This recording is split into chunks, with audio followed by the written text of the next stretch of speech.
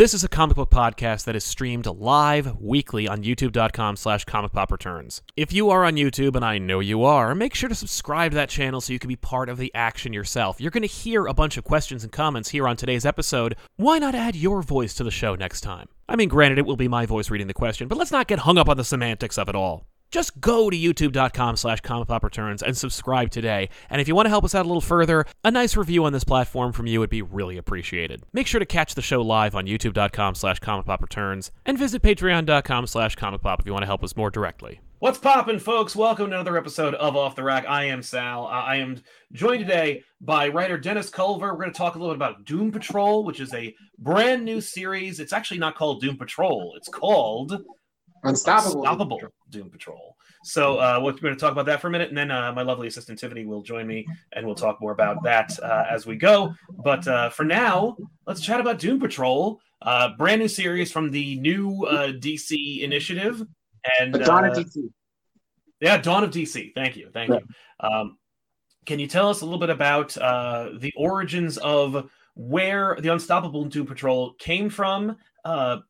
I think the first inkling of it that I saw was the new logo. Was it like on the little like the teaser? Oh yeah, image? on the Dawn of DC map preview. Yeah, there was that mysterious D on there, which is a symbol that Burnham and I designed together. Doom Patrol has a history of combining the D and the P into a symbol, and we kind of wanted to make a new one for our own, brand for the series. It kind of evolved through conversations. Burnham, myself, and Josh Williamson worked on Justice League Incarnate for that little 10-page like history of crises thing. And when I was talking to my editor Ben Abernathy, Burnham and I used to be in a studio together for a number of years, so we had a good rapport already. And he was encouraging us to do something together. And through those conversations, he was like, "You guys should do Doom Patrol," and I was like, "That's a great idea."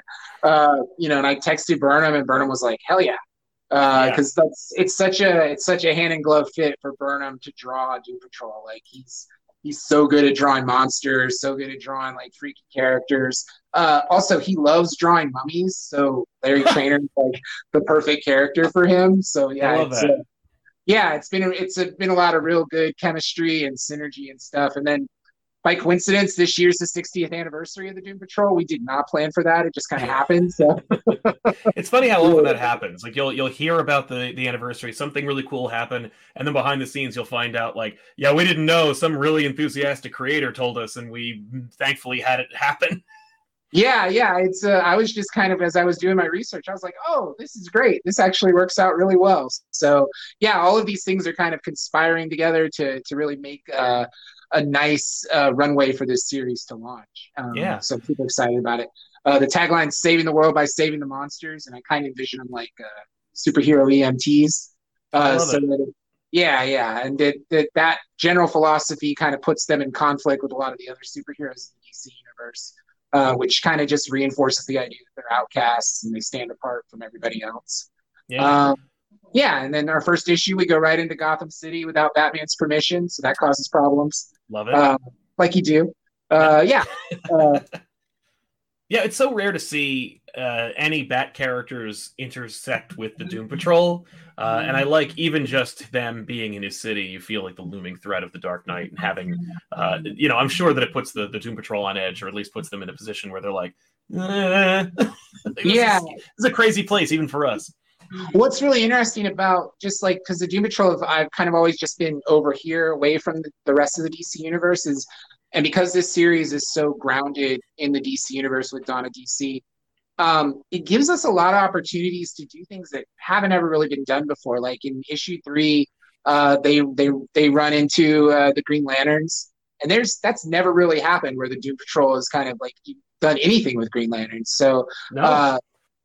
So it gives just like it's like for a 60-year-old property, we're finding lots of new territory, and that's pretty exciting. So it's always neat to just kind of like stumble into that kind of stuff. But yeah, I don't think Batman has ever really, other than maybe a random Brave and the Bold issue or something, he's never really dealt with the Doom Patrol. So that's it's really fun having those guys butt heads and stuff.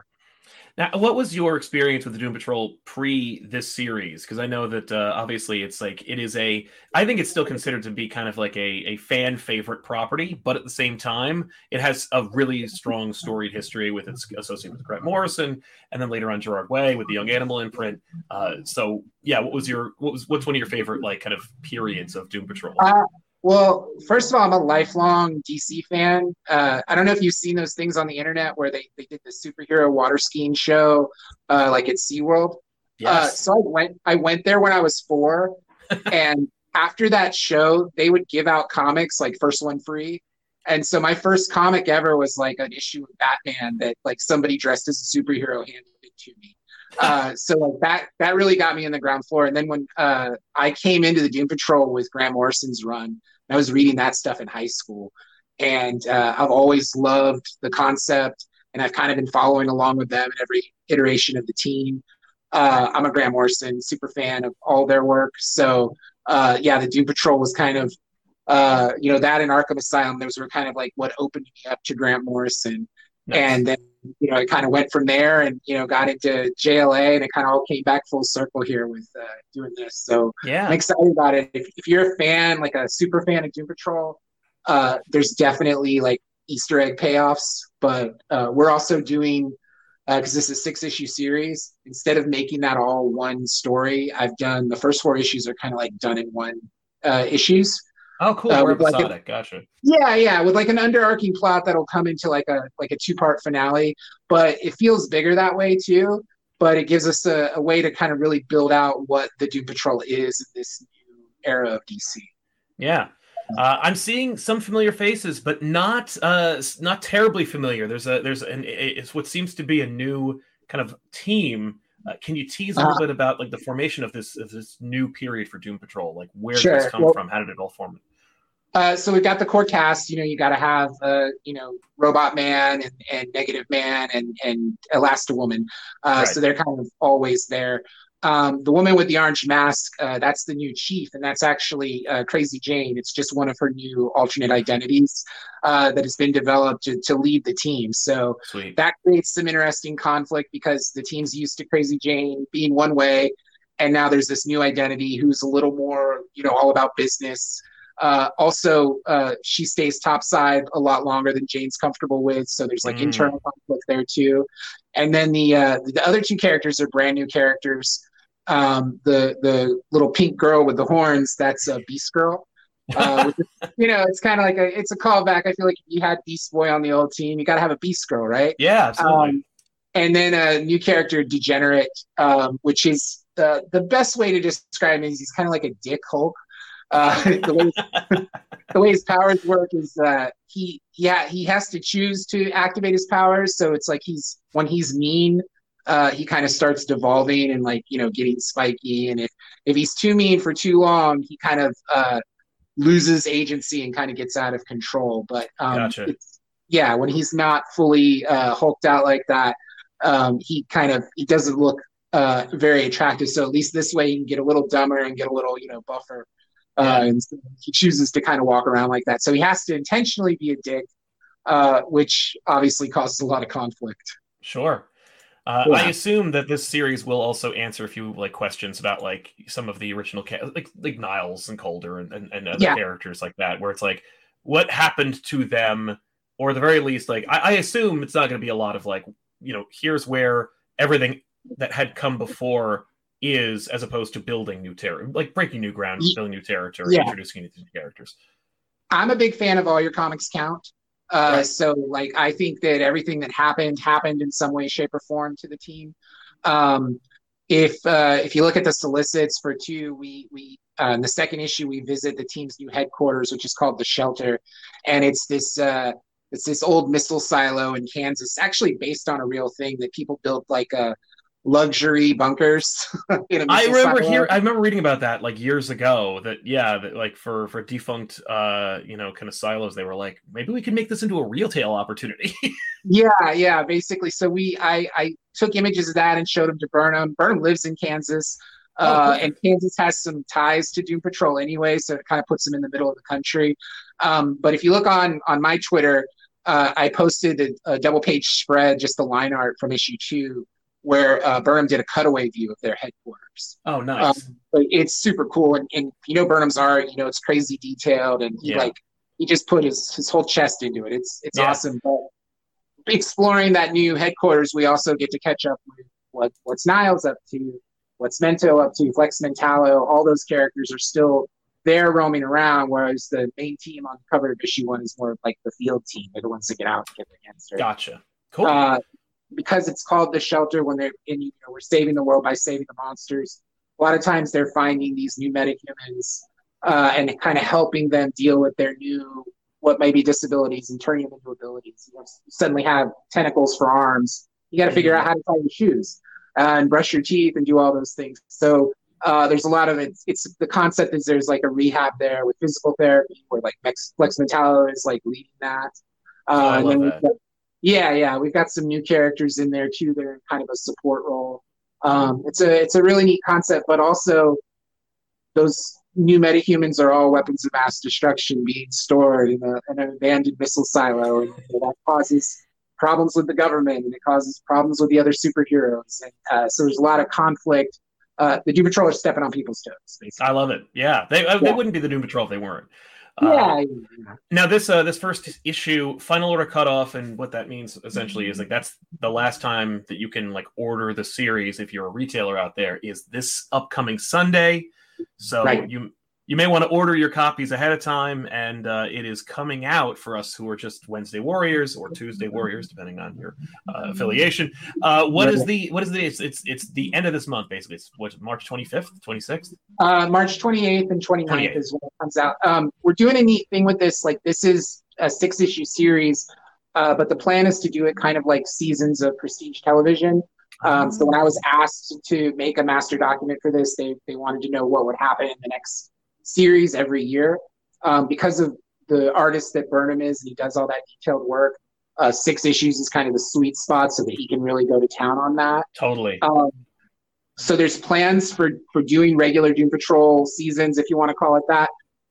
But it starts here, and if we have to have enough pre-orders, we have to have people show up. So what I'm telling people to do is when they go to their comic shop, just put the whole series on your pull list, and then that way it'll kind of show DC that there's a desire and a hunger for more Doom Patrol comics. Right, exactly, and that's actually a good piece of advice for your favorite series out there. But especially if you know already, like, we're getting 6 issues of the series, and if it sells well or if there's pre-orders are high, we'll get maybe another 6, and we can keep the same creative teams, or at the very least keep the same level of quality going, which is super important.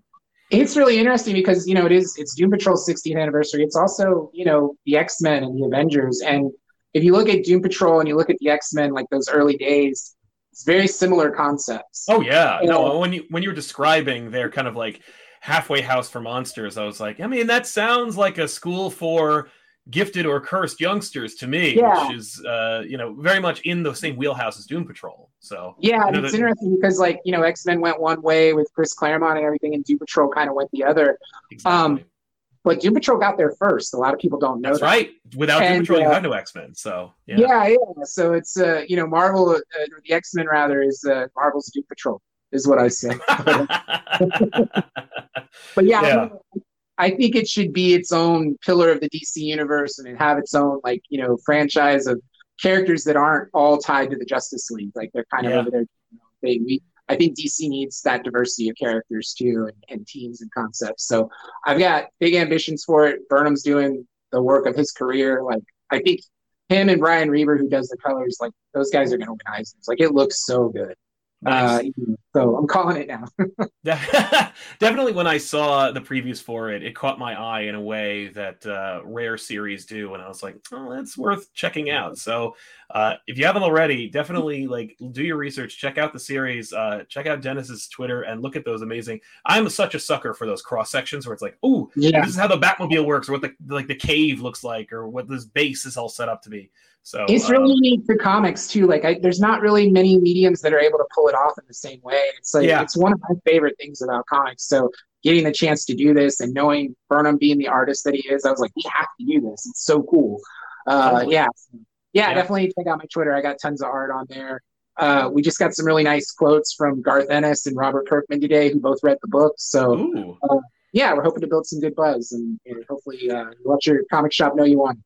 Absolutely. Final order cutoff, comic shops out there this Sunday. So pick up the series and out on, what was it, March 28th. So definitely pre-order and tell them, look, get me the 6 and then maybe you'll get the Dennis, thanks so much for being on the show, man. We're really lucky to have you. Really appreciate you getting a chance to talk about, hype up the series before it comes out.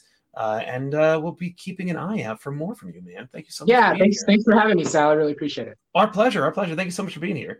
Okay, cool. Have a good one, man. Thanks. Yep, bye. Take care. And there you have it, everybody. That was Dennis Culver, writer of the upcoming Doom Patrol series. And I'm very excited because now I get to introduce you to the co-host of this very series. No, it's not the orange tabby that's occupied her seat for the last few minutes. Come on, buddy. You got to go. I am so used to having a microphone that is suspended off the thing. I know. I'm sorry. We had to make do. It is snowing outside. Is it? Okay, good. I don't need these anymore. It is snowing. Good. I checked. I was like, I have to know. I have to know if this is all worth it. Because here's the deal. Here's what's happening. This is why it looks a little different. And it has nothing to do... It looks very different. And I wish, I wish that the weather had permitted us to really showcase all of our nerddom to Mr. Dennis Culver, but instead we can show off Tiffany's nerddom, which I think is already impressive enough. We're getting some weather here in Jersey, and we don't want to get snowed in. It's supposed to be like at least 5, maybe 8 inches of snow. Yeah, I think we would have been fine, but it was good that we didn't risk it. I think exactly. Well, especially because while the studio resembles an impenetrable fortress, it is not. At least it's not impenetrable to weather, and even if we won't lose power at the studio, we'll get a brownout, and then it usually causes the internet to knock out first. Yeah, actually, because of all the trim, this is very outside of the realm of what you care about, but I'll mention it one last time. Just the fact that they've been, ever since we got together, we have had significant blackouts at every snowfall, and it really, really screwed up good favor with the administration from its citizenry. Yes. And so they really pushed the the curators that make decisions like cutting down trees aggressively knock down a lot of trees around our power lines. So yes. What I'm getting at is we should have more reliable internet here. Hopefully. Than at the studio. Yeah, that's the plan. That's the plan. That's why we're doing this. So hopefully we're coming in okay. We have 2 microphones set up. It was very exhausting to hold it, so I didn't want to necessarily do that. I'm gonna try putting it here for you there. See that, but yeah, I'm gonna hold it. I'm gonna go for it. Yeah, I'm gonna do this. All right, good luck. I'm gonna report to everyone because that's what I feel like I'm doing. Somebody asked if the studio roof is okay. We have no idea. No, there's no way they. We don't think they fixed it. But we haven't had any leaks since then. So I'm very happy. I already knocked. But listen, welcome to the show. This is Hello. Of course, where we talk about comic books, and this is our news, reviews, and interviews show, where we talk about the books in the past week, recap and review them, tell you what we thought about them, and then recommend comic books that are coming out this week. I've never been the loud one. No. I've never been and now that I am, endless complaints. Most time people can't hear me, and you don't care. Yeah. But when I'm too loud, oof. It's too much for all you. This show is sponsored by viewers like you. If you watch the show live, you can help us out by using super chats. Like Ali Alziadi says, "Hi, hope you're both well. Sal's curious if Spider-Man Big Time still holds up for you. I haven't read it in a while, but I do still recommend it. And it's one of my few Spider-Man comics that is signed by Stan Lee. Is the first issue of Big Time. Oh, that's right. So it holds a special place in my heart. I hope it holds up for me because I like that issue or that series, that period." Yeah. That comics guy can't watch the live show. Oh, okay, fine. We'll tune in on the rewatch, but sending some love, and that man thing art behind Sal is phenomenal. You're right, that comics guy. Thanks for watching us on the repeat. Yeah, man, that Francisco Francavilla man thing from Mondo is dope. Tiffany wanted that so bad. I did. And so I ordered it for her. You did, and I love it. And I exercised restraint and did not spend $300 to get the Francavilla Man Thing action figure that Mondo was also selling. I appreciate that. I like this better. Yeah, I don't need that. I can't break this. Either. That's true. Joshua Link, how excited are you for the Ultimate Invasion from Hickman and Hitch? I dug out all my Ultimates comics for a reread in anticipation. Good idea. Good plan. Yes, I'm hyped. I'm very excited for it. I love the Ultimate Universe, and I just wonder which Ultimate Universe they're going to pick because, of course, Bendis was having a real, issue with the others when it came to the Ultimate Universe and where what was canon, what wasn't. Yeah. He tried to have the final word on the Ultimate Universe when he did that Spider-Man 2. The Ultimate Universe didn't really die. Peter's fine. Everybody's good. The whole universe went on without Miles kind of situation. But we'll see where it is. This is Hickman, so you never know. And finally, the new Ethan, who says, oh man, no, I'm sorry. It was Denial. Who was next? I'm sorry. Denial.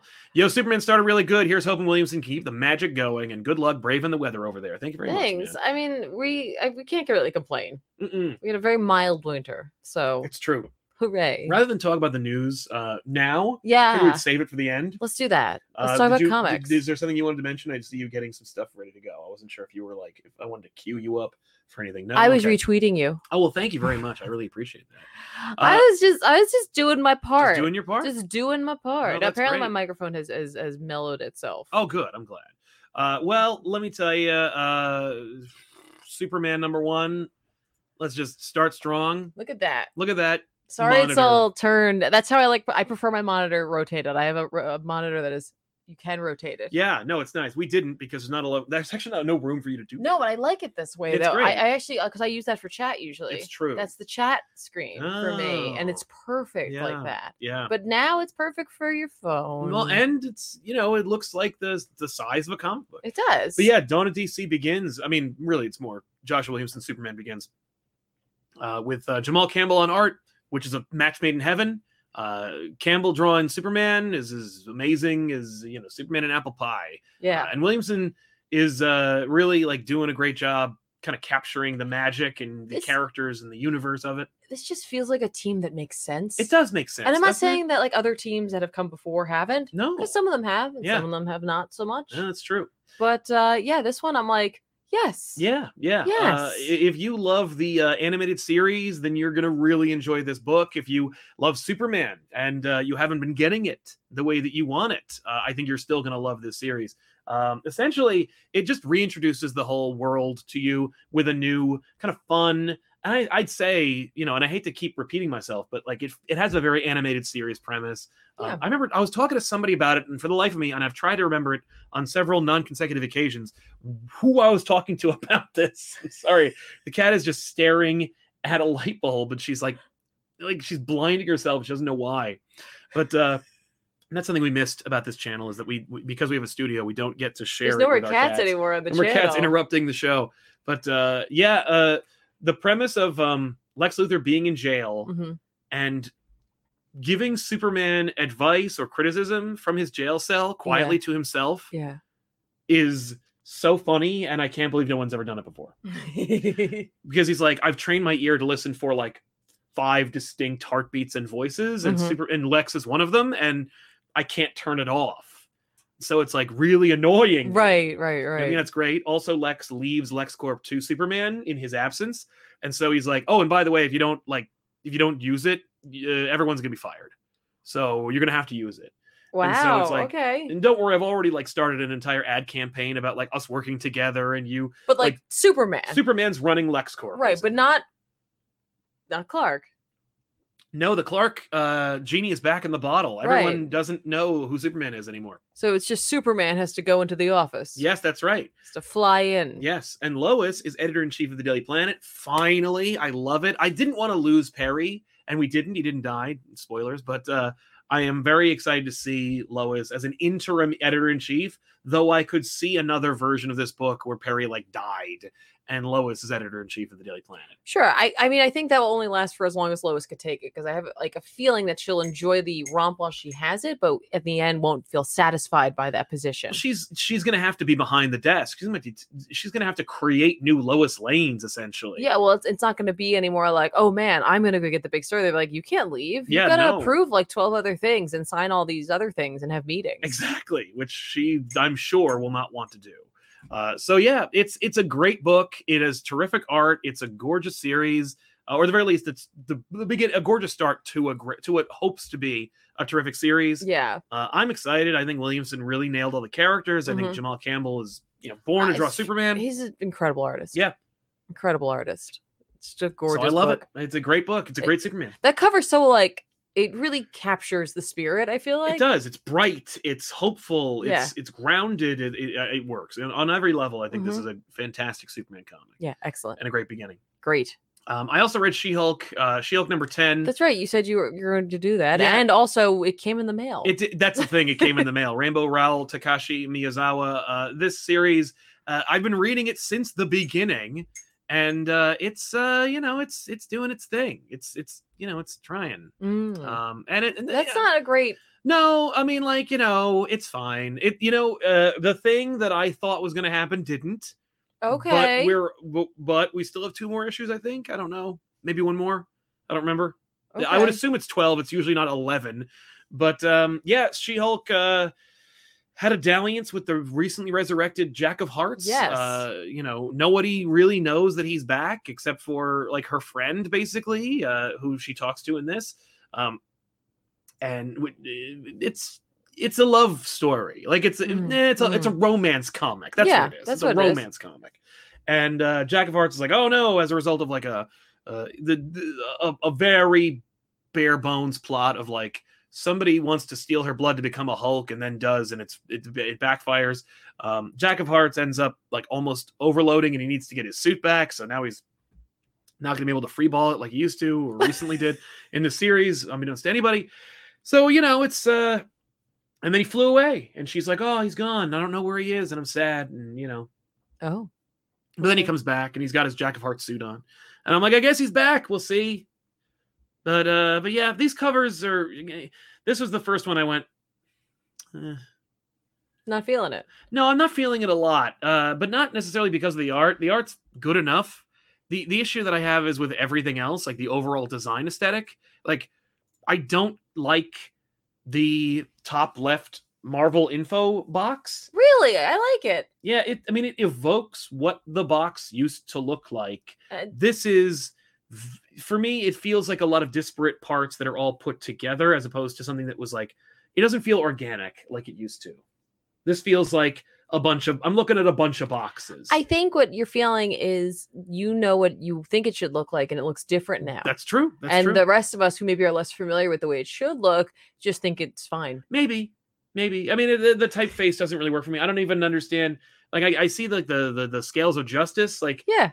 Why? Is that like a theme? Is that a family of books? Like and the Marvel logo needs, the Marvel logo, they needed to do what they did, but like they just slap it, just a big red rectangle on things as opposed to being integrated into the box. It's just a nitpick. Welcome to Sal's Design Corner, where Sal complains about design things that he thinks should be a different way. Well, I'm not wrong. Then you Ethan, hey, y'all can't stick around. Oh, another one has to go. Well, thanks a lot. Maybe it's the snow. Yeah, maybe the big snow. Curious why you think Doomsday Clock is the channel's highest viewed video. Have an awesome day. I don't know. I think that a lot of people talk about how it's not like Doomsday Clock was like a dud. It wasn't really exciting, but they did a great job of selling the damn thing, and I think that people's hype about it, while they may not have bought it, they still wanted to know what happened, and or what the overall effect is. Yeah, and I think that there were some people who like maybe they read it and they were like, you know what, I want to hear. Like sometimes you just absorb a story better after you've read it, and then someone else kind of talks about it with you. I think so, and I hope that that's the way school worked for me. Certainly, that seems to be what the audience's the overwhelming comments suggested, that like they had read it and they were like, I don't really know like what's going on. Like they were like, explain, help me understand, or at the very least, like, did I like this or not? That was a big conversation. Right. Denial. Yo, Superman started really good. Oh, you think you said that already? So yeah. What else did you read? I cannot believe how much this cat is acting up right now. I know. It's spectacular. I actually had a chance to sneak in a couple of other things. Great. What I didn't get a chance to read this week, guys, is Saga, because I don't have my physical. The reality is, you were just going to say it's great. Don't jump ahead. That was actually my way of saying, where's my physical, man? Oh, it's at the I know it's at the comic book store. It's in the Go box. I haven't picked it up yet. I know. I'm like, dude. I know. Get my comics. No, get your comics. That's true. Here's the sad part about that. Last week, or last issue, 61. Yeah. It was in the pull list. It was in the Did they have a whole bunch? There were like 11. Oh, I don't care. I still want it to be pulled. That cover is stunning. So regardless, like the hiatus just killed the book, and they're like, you're gonna have to cancel Saga. No, I don't think he'll let that happen. Second of all, although that price hike makes me a little worried, I would say that he would try to convince them to do a trade or a graphic novel of it to finish it off, because I think that's what killed it. Is you had a lot of people who were reading this book who maybe weren't regular comic book readers. Yeah. And so when you sent it on hiatus, they had no way of necessarily finding out it came back from hiatus. That's true. Yeah. So I wonder what the trade sales of this will look like for them. Great anyway, question. Let's not jump into that. But I haven't had a chance to read that, so let's not talk about that. Yeah. I do want to, without really delving into it, because it's the last issue of Fall Sunrise, or Doctor Strange by Tradmore. This is Fall Sunrise. Yay. This finished up this series, this like mini that they did, this 4-issue mini by Tradmore, with like writing and art by Tradmore with colors by Heather Moore. I'm not gonna tell you, it wraps up. The book wraps up. It's the end. But like, if you thought to yourself when you started reading this, oh man, there's no way Tradmore could draw any crazier stuff than he's already drawing, you're incorrect. Because I gotta tell you, this is just he's just going for it. Yeah. He's just going for it. If you didn't get a chance to pick this up, it's completed now. So either you can go and grab those floppies at your local comic book store or wait for the trade to come out. But trust me, if you're a Doctor Strange fan, you're going to love it. If you just like something that's a little trippier and maybe you're looking for something that like that Ditko feel, yeah, you're going to like it too. And if you're someone who just likes Tradmore's work, trust me, it is on display, full on, just it's going for it. Nice. All right. And it just, the colors are great, really like works well. Obviously with having Heather Moore on it, really kind of just good synergy there. Yeah. But yeah, so I just wanted to give you that reminder that it did come out. It is done. Nice. So those who are waiting for that completed story, now's your time. Yeah. Go get this or pre-order at least the trade. Please. Because I would love to see more little stories like this. As much as I love having a Doctor Strange ongoing, this is what I feel like Doctor Strange really should be. He lends himself, I think, to the limited format. He lends himself to the mini, to the limited series, to the graphic novel. They should Venom him, where it's just like every 3 months you get like a 8-issue mini series. I'm there for that, and he can show up in other books. Exactly. Right, but like then instead of trying to stretch it out or like have that decompression of story, you just get really pure, like concentrated Doctor Strange stories. Like right. I just feel like it's a better fit. And as much as I know, like the ongoing is like the thing everybody wants, and to see those high numbers, you know, like it's legacy numbering or new numbering, whatever you want. I just feel like you're gonna get a better. Like you're gonna get well, I think it's just some characters are better suited to that. It's true, and I feel like he's one of them. Yeah. I mean, they've done it in the past. They've kept the ongoing for a while, and it got out there and crazy and convoluted. But yeah, maybe it's time to let some characters just have a couple of minis and be happy with it. Like I'd be happy with like a couple, right? Oh yeah, or like.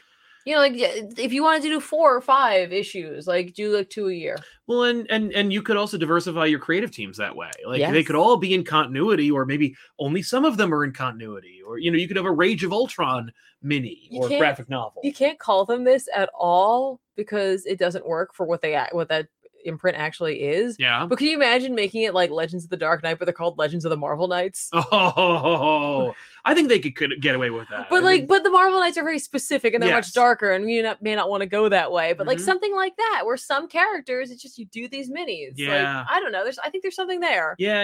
I love that because Legends of the Dark Knight was a great imprint, it was a title. But the initiative was, 6-issue minis, basically, just churning out graphic novels. It was actually a way to build the graphic novel library for Batman. And at the time when the movie was out, it would be a great idea to do that. Yeah, Legends of the Marvel Knights is a great, aping off of title that I would be way into. Right. So, but like, I just wanted to remind everybody that book came out because a lot of people got really excited about Tradmore's artwork when it came to Silver Surfer Black, right? Yeah. Like they were just over the moon with it. And I feel like the Doctor Strange one kind of fell under the radar a little bit. So I just want to put it out there. It's gorgeous. It's spectacular. And it's new. Like it's out last week. You could go onto your shelf. And I'm sure, sadly, issues 1 through 3 are also there. So just get it all. Yeah. Then you Yeah. get a whole full, complete experience. Yeah, exactly. Or like I said, pre-order the trade. 'Cause Pre-order the that trade. also does a lot for the It books. does. LT3 sells a digital reader. Is there any way I can pre-order and help support the comics I'm reading, or is it a tough luck buddy situation? It's essentially a tough luck buddy situation. You could No, that's not true. I buying think- digitally does go towards the sale. Yeah, but I think you can pre-order things like that still. Oh, you can like subscribe to a series Depending using on what you Comixology. use. Yeah. So yes, you can kind of, but it's not as perfect as just going to the store. Right. Steampunk Ultimate Invasion has me hyped. I loved playing Ultimate Spider-Man growing up, reading lots of Ultimate Line to the point where I prefer it a bit. I think a lot of people do, and I think this is a great opportunity for them to finally give the audience something else in case they don't want what's going on. Atomica, the opening page of Superman has the single best origin of him since Quitely did it in All-Star. Jamal's art is killer the whole way through. Agreed. Yeah. Okay. Can we just for a second, you just triggered me because that Quitely Yeah. Opening to All-Star, Which will be the opening to the Superman Legacy. I did one time. I did one guest lesson in a classroom, and it got to be on sequencing in comics, and that was one of my examples. Was how you could boil it down, use no words, and completely understand the origin. No, there's little words. There are words. There are but words. But they're like sentence fragments. But to boil down the entire origin of Superman just with the pop culture, yeah, just by collective knowledge. Yeah. I freaking love that sequence. Yeah. I read Deceased War of the Undead Gods #6, which I thought was the end, but it's not. I think there's at least 2 more. Yeah, keep that was it. You were just like it's over, and I'm like, no, it's not. No, it's not. It's just 6 of 8. Yeah, Tom Taylor, Trevor Hairsine. Of course, this is a great book. This is not a spinoff, not a whatever. It is the next one or last one, depending on who you ask. But this is, it's the new god's turn to wreck the day of the DC universe. Just gotta wreck it. And they do. This issue must have been delayed or something because it took a long time. It feels like I needed more context. I was like, what? Oh yeah, the Spectre and an infected Mixu-Spit are fighting. This also sees Alfred elevated to an interesting status quo that I will not spoil, and I think you shouldn't. Just read the series. But if you haven't read any of the Deceased books, you're going to be confused. So you just need to read the last 2. You could read the spin-off series that have come out of it, but you don't need to. But they do add a fuller experience, and they are dope, like Unkillables and the other one, Hope at Earth's End. They're all really good. So, but they're also all shepherded by Tom Taylor. That's excellent. Who also wrote Nightwing, number you're just 101. gonna do all your books? Okay, go for it. Who also wrote Nightwing 101 with art by C.S. Pacat and Eduardo Panisca. This is Redondo on break or off the book? No, I think he's taking a break. Okay. I've not followed whether they're doing anything, know, but I do know that Redondo is still doing the covers at least, which is cold comfort, but I don't know if he's gone forever. Okay. I don't think about that usually. Nightwing's not a book that I follow. I just read it. I just think about it just because I of how passionate you were about no, and work. it's yes, and without him, I don't think you have this book succeed as well as it has. Okay. I think Taylor's doing a great job, and Taylor's doing that interesting thing where he's proving you don't need to have your character drag through the mud, die, or have their entire status quo reshuffled and ruined just to sell books. Right. You could have the characters be capable and run into trouble, but have some kind of support network. Mm-mm. And that's the case with this series. This also continues the Titans status quo as being operating out of Bloodhaven and helping Nightwing out. And I don't see any reason to dispute, to question that's going to happen. Every time anything good happens to other characters that I happen to love, I'm always waiting for the other shoe to drop with Nightwing. It's just a natural progression of the character. Okay. But yeah, there's basically 2 stories for the price of 1, and it's good. Again, it's not fantastic, but it's not, but it's never below above average. It's always an above average book, if not a spectacular series. This was one of those issues where I'm like, okay, it was cool. It's if comics were a buck, like they used to be, no one would ever complain. But when it's 5 or 4, it's like, Yeah, I you know, get you think about it, maybe, but but I also Right. appreciate that not everything is happening in every issue. You know, it's sometimes you're just enjoying the characters. There's a couple of those in this, Okay. but yeah, it is. I still recommend it. Okay. What about you, Tiffany? I just want to give a shout out to Gargoyles. Yay! I was Yep. worried if you had not seen it or not. Gargoyles #3 came out this week, written by Greg Weisman with art by George Kambadais.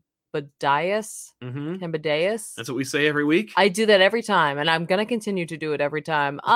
You better do it every time. This is just a series that I just want to talk about, and so like I like to sandwich it into our shows here because I know like there's like a collective 5 people in our chat who are like, oh man, Gargoyles. and everyone's like, who cares? Yeah, What as is evidenced that? by the publisher.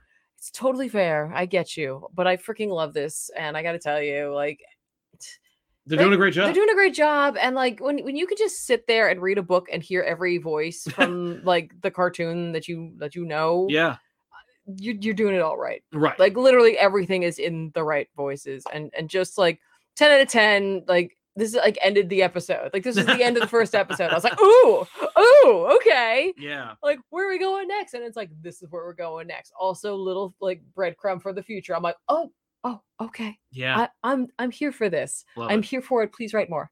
Mhm. Please write more. I would like more.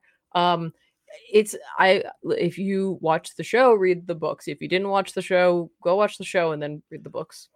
That's my pitch. But skip the Goliath Chronicles. That way, it's not much of an investment. Just don't worry about that. That's just as hot garbage. And trust me, you'll learn a little bit. I learned a lot when I was a kid That's by true. watching Gargoyles. Yeah, you learn a lot about mythology. And I also want to talk about a book that came out a couple weeks ago. oh, okay. While I've got you here, Mhm. Nightcrawlers. I was like, we're going to talk about that next week. Oh yeah. So I read it. Make sure we talk about it. Yay, that's great. This is Sins of Sinister. Nightcrawler is #1. Pardon me. I'm getting over a head cold. Could you tell everyone? I've got quite the nasal. It's not super nasally. It's not as bad as it was yesterday. Yeah, but I'm noticing it more now. It is noticeable. Yeah. I'm sorry, Yeah, I'm not everybody. complaining. Yeah. This is part 3. Part 3 of Sins of Sinister. Part 3 of Sins of Sinister, but it's Nightcrawler's #1.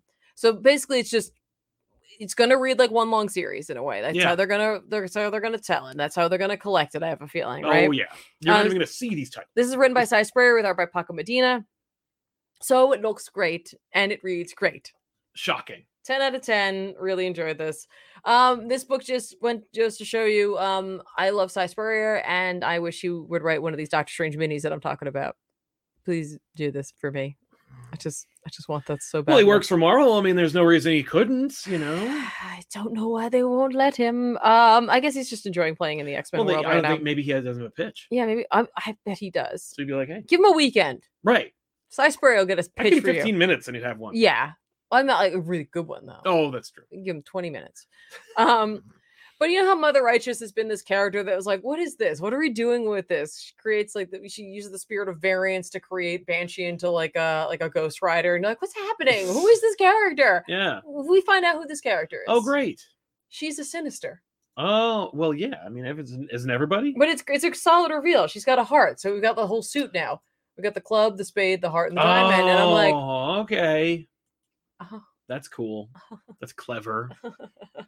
But yeah, we just get a little bit more into her lunacy and what she's all about and what her plan is and how she wants to deal with everything and what she thinks that they should do. And that, like, you know, there are these Nightcrawlers because Nightcrawler's DNA was a great base for Sinister to build off of. Really? Yeah, he was like, I can do a lot with his DNA. And I so guess because it comes from like Mystique and stuff. I guess. And so like he's able to create a lot of chimera out of it. And so like a lot of his army are like Nightcrawlers, right? And they've not been able to like help any of them. But then for some reason, this time the Spirit of Variance and Banshee try to use this one attack that they have that like somehow breaks through and he's able to get like a handful of them. Oh. And they come with him to help, right? Okay. And so we've got like a Wolverine, like X-23 Wolverine version. We've got, I think, a Colossus, a Domino, and a Pixie, and a Spider-Man. Spider-Man gets a name, like a nickname in this. Like he has like a character name. Yeah, but like a Funko Pop name. Yeah, I love it. Oh, what is it? Wall Crawler. I was like, That is just the kind of eloquence and cleverness I come to expect from Spurrier. It's perfect. It's perfect. Don't get attached to him. He's gone. Yeah. We get to see Nightcrawler's current state. He's monstrous. The spell's been broken on him, so he lives again. So his mutations have gotten out of control. But yeah, so it's what I love about this is that, like, with the Nightcrawlers, you got Nightcrawler in there, right? Like, he's somewhere in there, but there's also Sinister's brain, like something's in there as well, right? Yeah. But like, they're all but willing to follow this woman. Okay. Because they're like, that's part of like Kurt, right? Like his Yeah. desire for religion, his Yeah, desire yeah. for something to believe in. I was like, oh, this all fits together so well. Mhm. I love it. They're going on a big mystical quest. Yeah. They're gonna build a big doomsday magic weapon. They got to get all these artifacts. Enjoy, those of you who got to the last page. Enjoy figuring out what everything is. I can't wait. Yeah. But like this, I was like, please let him write Doctor Strange. Please. I just want that so badly. It looks great. Paco Medina doing art again. Like I said, looks amazing. Yeah. Medina also does artwork on the other X-Men book that came out this week, and I was like, did he do the artwork on the first one too? Is it all Paco Medina? Because that's so smart. I don't think so, but that would be amazing. Let me have my moment here where I can't remember. Okay. Yeah, And all right, let me live in fine. a world right now where that's the truth. Yeah. I hope so. For your sake. For my sake. But yeah, I just wanted to give a shout out. That was a couple of weeks ago. I don't know how many people are really talking about Sins of Sinister. Not a lot. Which but, is like, why I gotta- Ewing, Spurrier, and Gillen should come on the show and talk about it a little bit. I'm just saying that the fact is, it's like, if you don't like Sinister, I get it. Oh, yeah. This is not going to be the event for you. No, probably not. But I bet you like it more than Hellfire Gala 2, Trial of Magneto, or even Ten of Swords. Which, by the way, more people are coming out of the woodwork to say they may have judged too harshly. Yeah, I know. I know you all did. Not at here. I just mean in general. No, I know. I meant the you naysayers out there. Who are like, oh. Oh, actually, it's awesome. Because it is. By the way, yes, Paco Medina did draw Oh, crap. Storm Brotherhood of Mutants. Good. So I'm hoping That he's on all of it. that'd be great. That would be great. Unless it's like maybe like issue 1, all one artist. Well, Issue 2s are all one artist. Paco Medina drew Moral X-Men #1. That's what I'm saying. He did So, the yeah. other one. You're right. So Awesome. good times. Yeah. Really quick, I read Mark Waid and Emanuela Lupacino's World's Finest #12. I read this and then I bought it and then I read it again and realized I read it already. Because Oh, did you buy it twice? no, I bought it once, but I had it. I'm on DC's like previews list, so they were like, "Here, read these and talk about it on your show." And I'm like, "Okay." And then I'm like, "Oh, World's Finest!" Like a mental patient. I bought it and reread it. Then I'm like, "This looks really familiar. Is this how it ends?" Ah, damn it! It is. It's exactly no. Oops. But it's still great. It's a flashback series, of course. Is a older world. Kara and Dick go on a date. That's it. And it's delightful. It's just cute. Aw. We know they're not supposed to end up together, so we Right. know it's not a successful date. But you get to see Kara confide in Clark about it. You get to see Dick confide in Bruce about it. You get to see like how that all comes together. And I feel like you got better luck confiding in Clark they both are than supportive. Bruce. Okay. But it's great. It's a really fun, really well written. Just a generally enjoyable series overall. But this issue, is no exception. Okay. So I loved it. Keep reading. Excellent. If you haven't already, you should definitely be reading this. Good series. stuff. Steampunk Ultimate Invasion has me hyped. I love playing. You said that already. Yep. Atomic has said that already. Just read them before you say them out loud. Yeah. There you go. There we go. remember Cat that Lawyer one. will defend for treats. I'm not looking forward to shoveling snow tomorrow. By the way, worst comic, but love the back issues. Hear me out. Compop themed whoopee cushion. Love it. I like the way you think. Mm-hmm. Although it couldn't be a whoopee cushion. We can't get the license, but I think we could call it a fart bag. I don't think you can get the license for that either. I don't think anybody coined it. Oh. Ray Farr, Compop Woo just joined. Did they finally reveal what awful, horrible, no good thing that dang Peter Parker did? No, he didn't. They didn't. Also, hi Ripley, give treats, please. She got. No. I literally gave her a little bit of like dry food before this so that she would like settle down. She ate that dinner. Did she? Yeah, They they all ate. They dinner. acted like that they had not had dinner, so I was like, "Oh, I better give them some food." They Well, played did. me No. like a chump, Yeah. like a It's a fact. sap. Jose Rivera, lifelong Superman fan. I'm excited for the series. Also love seeing young John in Action Comics. Needed the distraction. I'll be 40 on Wednesday. Well, happy birthday Happy to you, birthday. Happy Jose. early birthday. Happy early birthday I to hope you have an Jose. amazing birthday. Me too. Have fun. Denial. I was not ready for Lex to backseat Superman or to pull him, for him to pull such a hater move on his expense. Legit had me laughing when it happened. Exactly. No, it's like, it's modern but fun and classic at the same time. That's nice. Silvery Cricket, I can't stay. Well, see you later. Hopefully you'll be back. Just saying Superman Welcome seems back. good. Dropping Peter for Miles. I'm done with Spider-Man. Too many bad stories and gaslighting. That sounds good to me, man. I think it's just a good move for you. Atomic Hound, current Superman in action is better than Batman Detective. Agree? No. I think that Superman is great. That's one issue. I loved what Zdarsky's doing with Batman. I dropped Detective, and I don't read action. So there you go. I think it depends though on the reader, because I think Yeah, well, like that's the a thing. lot of folk haven't felt like maybe such exuberance for Superman. That's true. And so like this is an exciting time. Like if you're someone who's like interested in Superman, like a new #1 with a new creative team isn't a bad idea for jumping on, which I guess I get why sometimes they want to do that when they Yeah. switch up the creative team to like start off like, hey, here we go, we're launching into it. Yeah. Like, jump on. Like Right. it's kind of neat, you Yeah, know? I Like agree. I don't know. Yeah, I just feel like it's easy to get excited for Batman. it is. It is. It's like, and then you should be able to get excited for Superman, but I think it's a little harder sometimes. It's a little bit Yeah. harder of a sell, even if like he's a cultural icon Yeah. and the first, like one of the first. Mm-hmm. Do you hear this hail outside? I do. Harmless Fang. Sal becomes Edna Mode for a few minutes in response to my design Yeah. opinions. LJ, love the many shows you guys do. Was wondering if you've read any of the new Fantastic Four run. I loved it so far. Keep up the great work. I read the first 2 issues and I was done. Nothing bad about it. It's just not for me. It's one of those things where I'm like, I recognize what you're doing and I appreciate it and I'm not interested. They're another team that's like you should be able to get excited for them, and I feel like they're a hard sell. Often when I do get excited, I am punished for it. Dante Cook, I would pay top dollar for an Angela mini. Well, you don't have to do that because you could just go into your dollar bins and pick up an Angela mini series written by Neil Gaiman with art by Greg Capullo. It came out 35 years ago. I think they're talking about modern Angela, I know, and they but you don't need that they because I just did told do- you. they did do one, kind of. Yes, they did. Well, they did too. They did Queen of Hell, Yeah. and then they did 1602, Witch Hunter Angela. Yeah. And those are both You great. could get those. You can get But those. if you want anything more than that, I guess they're done with that. I'm I telling guess you. that's what they should do with the magical part of Marvel. Just do minis. We'll buy Yes. them. Oh yeah, the magical people will buy them. I'm telling you, man. No, pick up.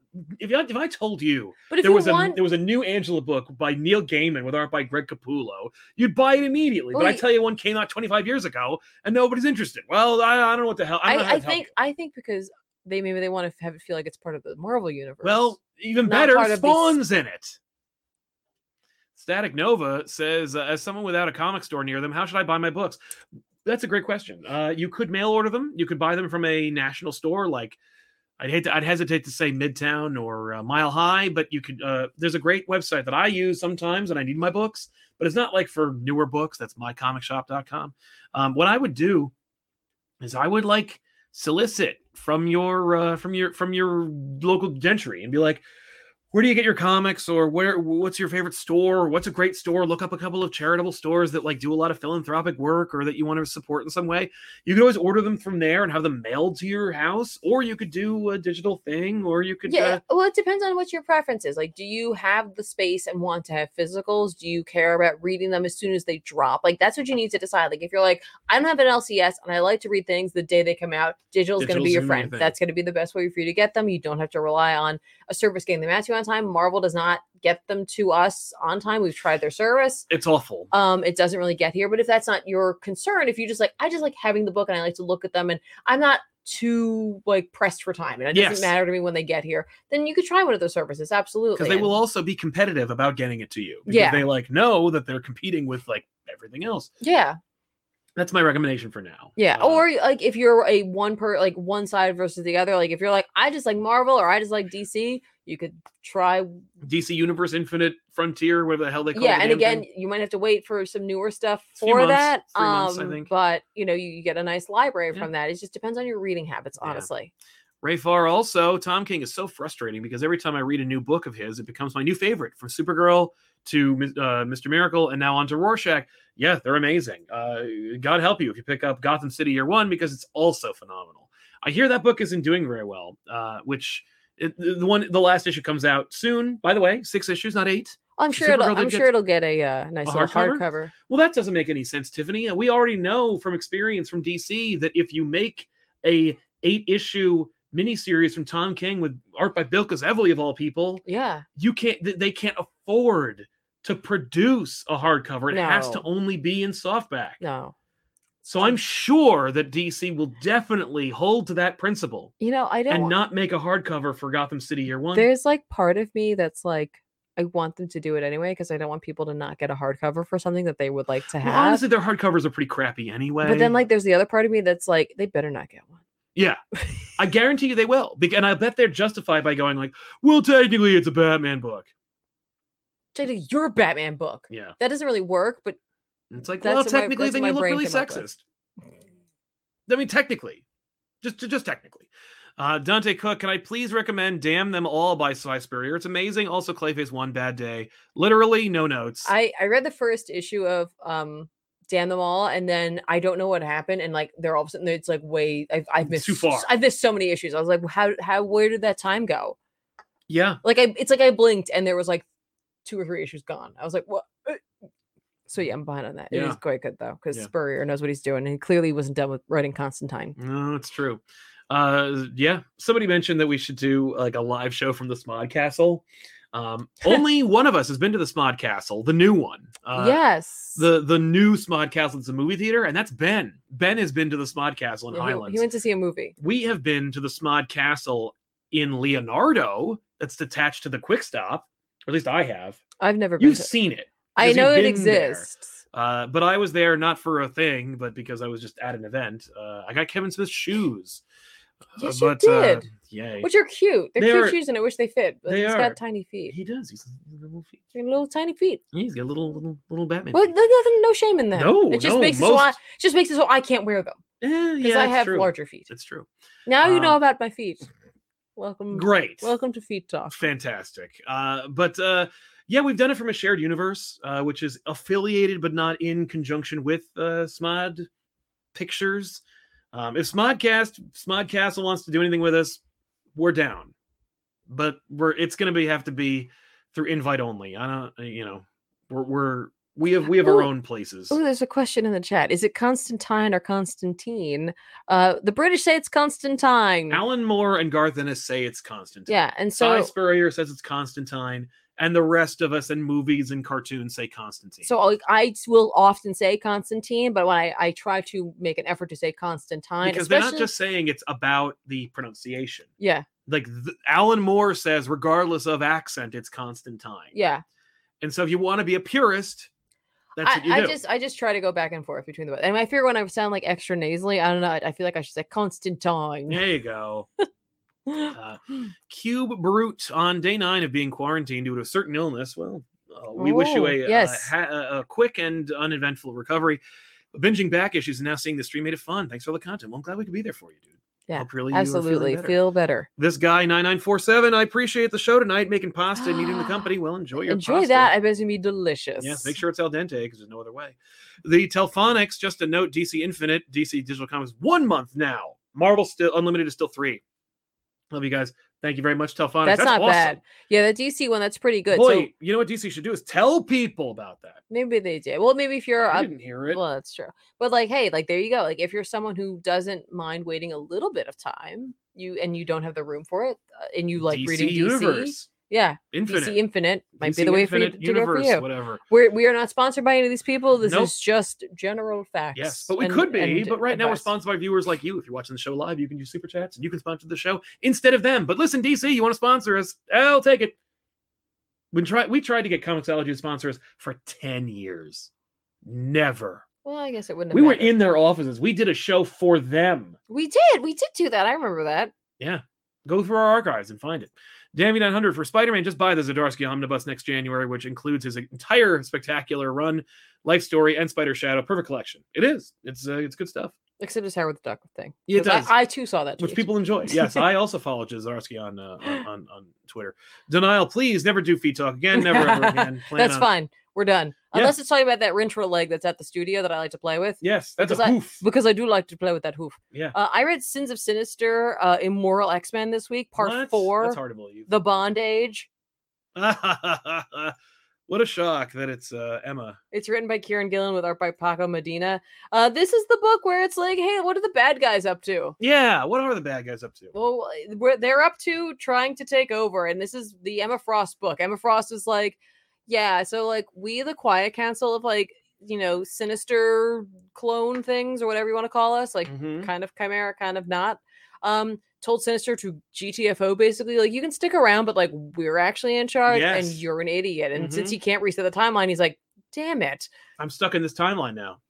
But she's like, but really at the end of the day, like there can only be one queen. And Mhm. it's gonna be me, baby. And I'm like, you know what? This fits Emma. So like anyone who's like been missing out on Emma being an evil like character, Yeah. you're gonna get a little sampling in these 3 issues where it's gonna be Nice. Emma being like, yeah, I'm gonna take charge. I'm gonna tell you who's boss. I'm gonna use chains on people. Like you're getting all the notes here. Like Kieran Gillen's just going down a rabbit hole, and I'm just along for the ride. Nice. I love it. Yes, I really like, I'm enjoying this whole like grouping of writers characters and- writers writing these characters and Yeah. like clearly having their favorites. Oh, sure. Like you got like the Storm book, and I'm like, Storm cool. book, Nightcrawler book, Emma book. Emma book. Yeah, well, it's like night crawlers. Like it's like cool. It's like with night It's- crawlers in general, and like talking magic a little bit. Emma, like let's do something with Emma, not just Emma being like, man, I really believed in Charles, like, and I love that whole story Ugh. for her, where she was just like, I really believed. I in believed him, in him. and he betrayed me, and I should have seen that coming. But like, and this is Emma being like, I'm gonna rule the world, and I don't care. Slay. Like I'm just like, yes, That's awesome. yes, please. That's what this is. Gillen is perfectly suited for that, by He's the way. perfect for this, and it's also like Sinister being like, he gets put in his place, and he's like, okay. Okay, what do I do about this? So I have- reset. He can't. But I gotta he go knows find that. I gotta find my Moras. So what he ends up like doing is he like clones a Sinister. He like thaws one out so he can talk to him. He's like, "What's up? Like, what am I doing? What do Who we am do? I? And, What'd like, you who am screw I? up? And what are we doing?" Mm-hmm. And he's just like, "Oh, I just need like." There's like this idea of like talking to a duck, Uh-huh. and like you know, in which you like are able to explain everything that's going on, and through that you get it. He's You- like, "But I don't you- trust a duck, especially not a sinister duck." So I'm gonna talk to you, Okay. and then he melts him. right. So he figures out what he has to do, but that, like there's like deep down, like these other like sinister beings, like Yeah. sinister Xaviers and such, they have mucked around with the genetics, right? But they're Right. not as good as Sinister, right? They're not as good as Oh, Sinister, okay. supposedly. So there's like some deep down thing they don't know about that he could trigger and get rid of all of them. Okay. He's like, so I might have to do that. I don't know. I Mm. might have to. Uh-oh. We'll see. But yeah. So it's 10 out of 10. Like if you like the way Gillen was writing Sinister, you're probably gonna enjoy this because Yeah. like there is something about the way he writes Sinister. He's cheeky and dumb, and he's underhanded, and he's cowardly, and just like you just like, oh, you just love to hate Gillen's Sinister. Yeah. But also like I'm really enjoying where he's going with Emma right now. It's just a nice little shakeup of the Yeah. character, just like something where it's like it's not out of left field because this is in the future, and it's like Right. a weird alternate, It's fake. future, it It's doesn't gonna get matter. undone. and we all know that, Yes. and it's okay. So we're just having fun, Yeah. just having fun, having a good time. And I know for some people they're like, what does it I matter don't see a then? lot of people complaining about it, but I'm concerned that it might be because they're not reading. Right, and that could be, but I do understand people who are like, if it doesn't end up meaning something, I don't want to read it. I totally get that type of like desire for spending your dollars and Mhm. for spending your time. For me, it's oftentimes about like this journey, Yeah. and like this is a journey I'm willing to go on. I like these writers. I'm willing to trust them. I know I try not to buy too much into the writers as a brand, Yeah. but I got to tell you, I do buy into these guys a little bit. I mean, there's a So- lot of people who follow, creators. as Yes, opposed to, no, like- it's true, but I try not to. I try to really go into it objectively. I am going to this a little subjectively. I Yeah. have high hopes for them, but I clearly they're having a good time, and like Good. in a good time in the way where I'm not like, well, at least they're having fun. At least they're having fun. no, like It's not a dark web they're having a situation. good time, and it shows. Yeah. So yeah. It's only making it more. It's Yeah. only enhancing the experience. and again, I haven't looked at the future for in terms of like art, but like if Paco Medina doing the whole thing, I really like how that's going to come together cohesively. Yeah, if no, that's I how it agree. ends It's going to up. be a great trade that a lot of people are going to read and go, "Oh, why didn't they advertise this?" They're going to be like, oh, hey, there's a book no one knew about. Yeah, yeah. you'll see No, it's fine. somebody you never heard of on TikTok talk about it and get like 20,000. I'm not here. I'm not in it for that. I'm in it to like share good stories. No, That's it's what true. I care about. You want to just sell the damn I thing. want to share the stories that I am reading and enjoying right now. So that's one of them. Yeah, Ray Farr. Every time I order from In Stock Trades, I send them an email saying, "Comic Pop on YouTube, maybe buy this book." Trying to get you guys that sweet sponsorship. Thanks, man. Yeah, they never got back to me. You gotta try again. I'll try again. I order from them like an idiot. Kadeen Art, hi Silent Tip, my first super chat. Well, thank you very much, Kadeen Art. Well, Welcome to the thank show. you. The channel's been a light in the dark for me since I was 14 back in 2014. So please keep being awesome. Well, thank That's you, awesome. Kadeen. Welcome and thank you thanks for being here. here. Hopefully your things are going well. Yeah, I hope that the darkness is abated. Speaking of One Bad Day, Jackson Lansing, Colin Kelly, Zermanico did that One Bad Day Clayface book, and it was dope. Yes.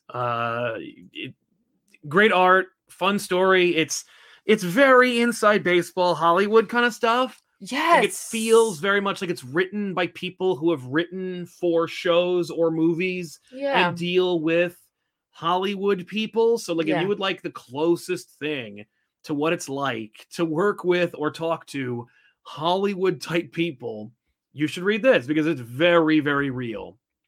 Well, and I've never had that experience, but I felt like it felt like a bit of a send up of that too. Oh yeah, no, it's like it's just icky very feeling. fake. Yeah, and like it's funny because it creates a situation in which you kind of feel for the bad guy. Yeah, until you don't. Until you don't. But I always like that kind of journey where you're like, oh no. In this case, it should be that way. Like it should feel that way because that's the initiative. Yeah. The premise of what Clayface is in Hollywood to do, I'm like, that's genius. Mm-hmm. I love the idea, the use of Batman, the concept of Clayface, the supporting cast they've created. It's all self-contained. Definitely read it. It's really great. It's just a great buy. It also like I like the way in which the art throughout the book kind of shifts in tone and like covers a lot of the bases of Clayface. We get the horror element eventually. Big time. It doesn't like always slap you in the face. Early on, there's a couple of like quiet panels. There's one in particular in the trailer, like the Hollywood movie set trailer with that woman. Yeah. There's just something about the way in which the art depicts him taking her. Yes. Yeah. Really cool. No question. No notes. It's a great book. It's definitely worth checking out. Yeah. For me, it felt like a really solid take on the One Bad Day concept. Yes. Yeah. I think it's this and the Riddler one. I know you don't like that one. I'm not a big for fan me, of it's it, that one and the Riddler one and the Mr. Freeze one. The Mr. Freeze one was quite good. But this one for me, I really like the way they took the idea of it. Yeah. And like it's doing the thing. Morphed it, and like also like kind of did a little bit of a send up of what actually the book is referencing. Yes. Like we get a direct, so not really meta, but like kind of meta reference to it, like to the whole like initiative of this. Yeah. But I was like, this one was well done. Yeah. And I'm glad it wasn't the first one because it would have been a high bar. Yeah. Yeah. But this is exactly what I wanted from the initiative. I was like, look, they're doing one for every villain. They're not all going to be winners, but hopefully we get a few like really good standouts, and we did. Yeah, no, I don't think it's over, but like we did. Like, look, did they botch Two-Face and Catwoman and the Penguin? They weren't my favorites. I'm sure there are people out there who did like them. I know people liked them. I don't know anybody who was like singing the praises of any of them outside of the Riddler one. But that is what's nice about like stuff like this where they have like multiple creative teams on it. Yeah. Some tastes vary. It's true. Yeah. Your taste will vary. Jake Zimmerman just found the Sleepwalker Holiday one-shot. To finish my Sleepwalker solo run collection, I need an 8-ball versus Sleepwalker movie stat. Well, I don't think you're going to get it. I don't know. Man, if there was more COVID going on to the point where it would lock people down, maybe they might have greenlit a terrible Sleepwalker show. Why? Just because they need them. Because they're like, I don't know. We need a show. We need more shows. And shows that can employ writers that have no interest or regard for this property. Oh, okay. So here you go. I mean, I think that's anyone writing that property. Certainly. I'm sorry. Sorry, Sleepwalker fans. I like Sleepwalker as I know a concept. you do. I wish Sleepwalker was was cooler. I know you do. But yeah, what else you got? I think that's it for me for this week. Oh, great. For right now. Yeah, we'll talk about what's coming out Because this week. I know what you really want to get to, and I want to get to that too. Well, and then you also mentioned we were talking about news. Is there news? This is the news. This is the news. Well, okay. Here's the thing. So the Spider-Man controversy. It's funny. I dropped the book. I dropped Spider-Man. I remember last week or 2 weeks ago when we were talking about Dark Web, and I was like, it's time to stop. Yeah. It's time to stop. I don't even care if Joe Kelly and Terry Dodson are doing this book. Right. It's it was a 2-story, it was a 2-issue. Like, here's something to fill the gap so that Romita Jr. can take some time and then draw the next arc, which is the setup to what did Peter Parker do? Because he spun our wheels enough. Here it is. And I dropped the book and I said, we got to stop. We got to stop. I have to stop buying the series. It's hurting like me. It's not for me. It's not, there's no joy. It's just work. And I dropped it. And I dropped it even though I knew, or I thought that Joe Kelly was going to do basically just like a kind of out of continuity. Like maybe here's a Spider-Man script I wrote with Black Cat. Sure. But no, it is in continuity. And it's funny because I heard about it because people were losing their minds on social media about the fallout from it. And I was like, so I leave telling everybody this book is bad. It's time to stop. Just drop it. And then while I'm enjoying my vacation from this series, everybody reads it and goes, I'm losing my mind. And I'm like, this is what I'm talking about. But I had to read it because I didn't want to speak on the subject without knowing what I was taught. Because I've seen so many times, especially with a Marvel comic, but especially in today's world of comic fandom, criticism, reading, commentary. I've seen too many people go lose their minds over something that's out of continuity or out of context. So I read the issue, and that's Amazing Spider-Man number 20 from Joe Kelly and Terry Dodson. Okay. But it's not really a review so much as we're just going to talk about the controversy. Yeah. Because what happens? Nothing. It's lame. That's what happens. Like it's a waste of time. It was, the premise starts out simply enough. Spider-Man takes Felicia, or rather Felicia takes Spider-Man to like a weekend getaway in the Catskills or whatever. And what do? They bump into Mary Jane and her husband or boyfriend. And it was in the last issue that they used the info page to tell you, not in the book, not in the narrative, not in the dialogue or text, in a context page, that no, Mary Jane married that guy. So that was the first FU that they gave you, where it was like, you're like, they really want to do something with this. Like they really want to cement a status quo, but they don't want to deal with the fallouts. They try to sneak it in however they can. And they're doing that with both issues, which I feel bad for Joe Kelly because he's a great writer and he's got a great YouTube channel you should subscribe to. But yeah, so they did that with the first one. And I was like, that's so shitty. And then in this one, they bump into them and it's like, oh, that's awkward. But then they got to fight White Rabbit. One of the worst White Rabbit. It's one of the worst Spider-Man characters. I think Joe Kelly likes her though. I think she's popped up in other I'll bet he works. invented her. So, it's one of those things where whatever, I could write, it's an Inspector Gadget episode. Like it's that by the numbers. Okay. And it was. And then they wrap up and in the end, and it, by the way, the page, which is like taken out of context, but like actually the context is exactly what you see. Zeb Wells has been carrying this noble tradition of like Peter is really unconfident, and like he's just like he's sweating bullets trying to talk to a woman he's dated for several months or maybe years. He's been intimate with countless times, but now suddenly because there's a prospect of them dating after so many years, he's freaking out. But in this situation, she asks.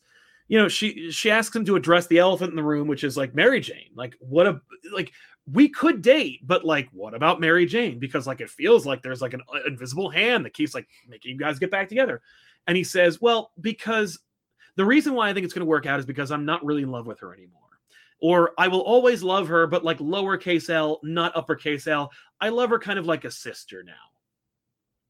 And that feels like Nick Lowe wrote that and made Joe Kelly say them. But it is taken out of context in as much as he doesn't really say, like, he says, I love her like a sister. And Felicia's like, no, you don't. Right. And he's like, okay, so like maybe I'll downgrade it to like something else. But the fact that he even had that thought is like gross, but moreover, like it's gross not because like of incest, because like obviously that's not what he meant. Right. It's more like it's gross because I don't know if Joe Kelly wrote that, or if he did, like why would he? I'm Joe Kelly. I wrote I Kill Giants. Like I could do whatever I want. I don't need to be like edited by you. Yeah.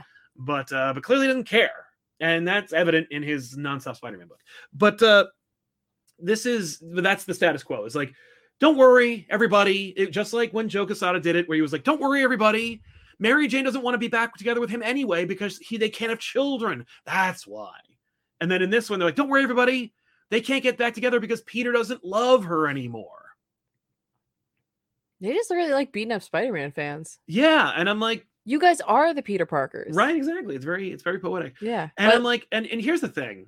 You deserve this, readers, because you're buying it. You bought that issue. You bought the next you pre-ordered the next issue. You're going to find out what Peter Parker did. And you're going to read it. You're going to buy it. And as long as the same amount of people who buy it, it's going to keep going. Because they don't care about angry tweets. They love them. They subsist on them. They don't care. They don't care. They're not upset by like your letters or your irate tweets or your thinly veiled threats of violence, which you shouldn't do. You don't do that. You know, like your DMs on social media, like they don't care. You know, if anything, it's a sign to them that it's working. You know, what you need to do is just stop buying it. Is to just stop caring. Like you need to stop caring. Because that's what they want you to do. You know? Or what they want you to do is they want you to stay angry. You know, they're like, oh, Lowell, you mad, bro? Well, find out what happens next issue. Maybe you'll get more mad.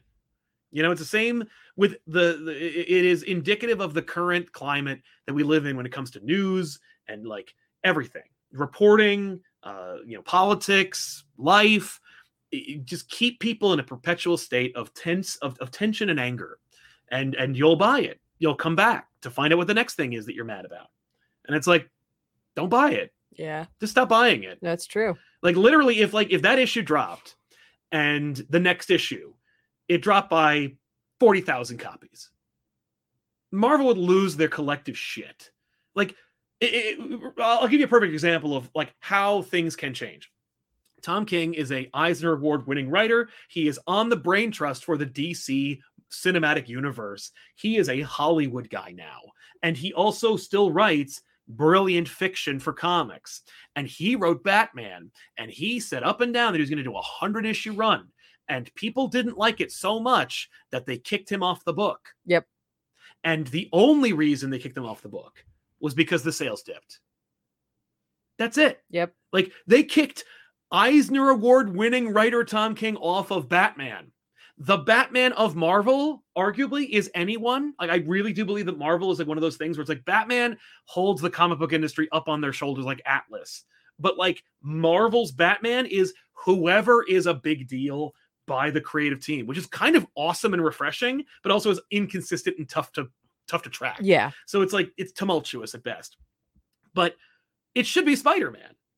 Spider-Man is Marvel's Mickey Mouse. It's Mickey Mouse's Mickey Mouse. And yet, his book is not always the number one book. It isn't always going to be the number one book, but it should be. And if DC kicked an Eisner Award-winning author off of the book because sales dipped, I mean, I like Zeb Wells. I think he's a good guy, but like, it's no choice at all. And he didn't even write this one. No, it's true. You know, but here's the thing. If it was just this, everyone would be like, people don't even know Joe Kelly wrote this. Like, people are so mad that they didn't even pay attention to who wrote the damn thing. They're just Right. like, oh, Zeb Wells again. And I'm like, well, you didn't write that. That wasn't him. Which, by the way, says to me that Zeb is like under orders, that he's just pushed to write this stuff. You know, he's doing his own story, I'm sure, but like, I'm sure that it's steered in one direction or another due to editorial desires. But, which proves a point that I made with a collection of people got really mad about, which is that Spider-Man will never be like a creatively successful book again, because editorial is too involved. Yeah. You know, No, and I we talk, getcha. and I don't want to hear about it. People being like, well, but you said that editorial's good. Like, nothing. Too much ice cream is bad. Too much steak is No, bad. editorial needs to be there to lead the charge of like making sure like, okay, wait, actually that's wrong for continuity, or oh, that's not the way we spell that, or oh, that's the wrong name, or hey, I know you're in a corner here. How about this? What about this? Exactly. An editor, Not to go, you're doing this. This is what I think we should do. And when I say I think, I mean do it. I mean, I basically wrote it here. Yeah, an editor should not take credit for a story that is written by a writer on social media. An editor should not dictate story unless the writer is soliciting that solution. An editor is an invisible hand that makes the book better. That is an editor's job. Editing is a thankless, rough, difficult, and rewarding job. I know it because I know editors. And like an editor should not be dictating the line unless, and I feel bad. I feel bad because like, you know, like we talked about Dan DiDio. DiDio took credit for a lot of blunders at DC that people were like really mad at him for, that he had nothing to do with, because that's what an editor does. An editor takes on the bullshit. The editor shields the writer from, or the writer or the line or the publisher or the character from like negativity, from press, from all that. Like that's what the editor does. Yeah. And they do it without patting themselves in the back and talking about how great they are. You know, they don't make a name for themselves unless you're a president. Like Dan DiDio was able to do that because we need personalities who are like carnival barkers and hucksters that are coming out in front of like the curtain and doing a little magic show for the audience. Yeah. I mean, Stan did it, and he didn't even work for Marvel half the time. You know, like, but DiDio did it, Quesada did it, like, you know, and sometimes it works. You know, like for Joe with his Cup of Joes, and DiDio with whatever the hell you called whatever he did. Yeah. And you know, and Bill Jemis, and some of it worked and some of it didn't. But like, an editor's job is to help the writer tell the best story possible, and not to take credit for it. But in this case, I don't think Spider-Man is capable of being like creatively satisfying. It can be like bubblegum, you know, popcorn, look at Spider-Man fight this character kind of books. But like the days of innovation and creativity are kind of like over for that book. You know, you got to look elsewhere for it, or you stop buying it. What would happen if scare the shit out of them? What would happen if enough people stop buying the book? Right. Let's say that it dropped by 20,000 units. Right. What does Marvel do next? Right. What do they do? What's Marvel's? Marvel is never the first one to innovate or throw their hat over the wall. No, I have a theory on what they do next. I have a theory too. Okay, what's yours? I think they split Amazing into 3 titles.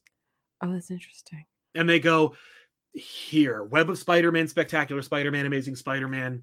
They're 3 ongoings. They have 6 different people working on them, and whatever sells the best will be the new Amazing Spider-Man. Okay. That was not my okay. I think yours is actually more feasible. Mine is just like what's yours? Mine is like they see the numbers are tanking. They hopefully they come to the realization of what is going on, right, and they call Straczynski. I mean, I would.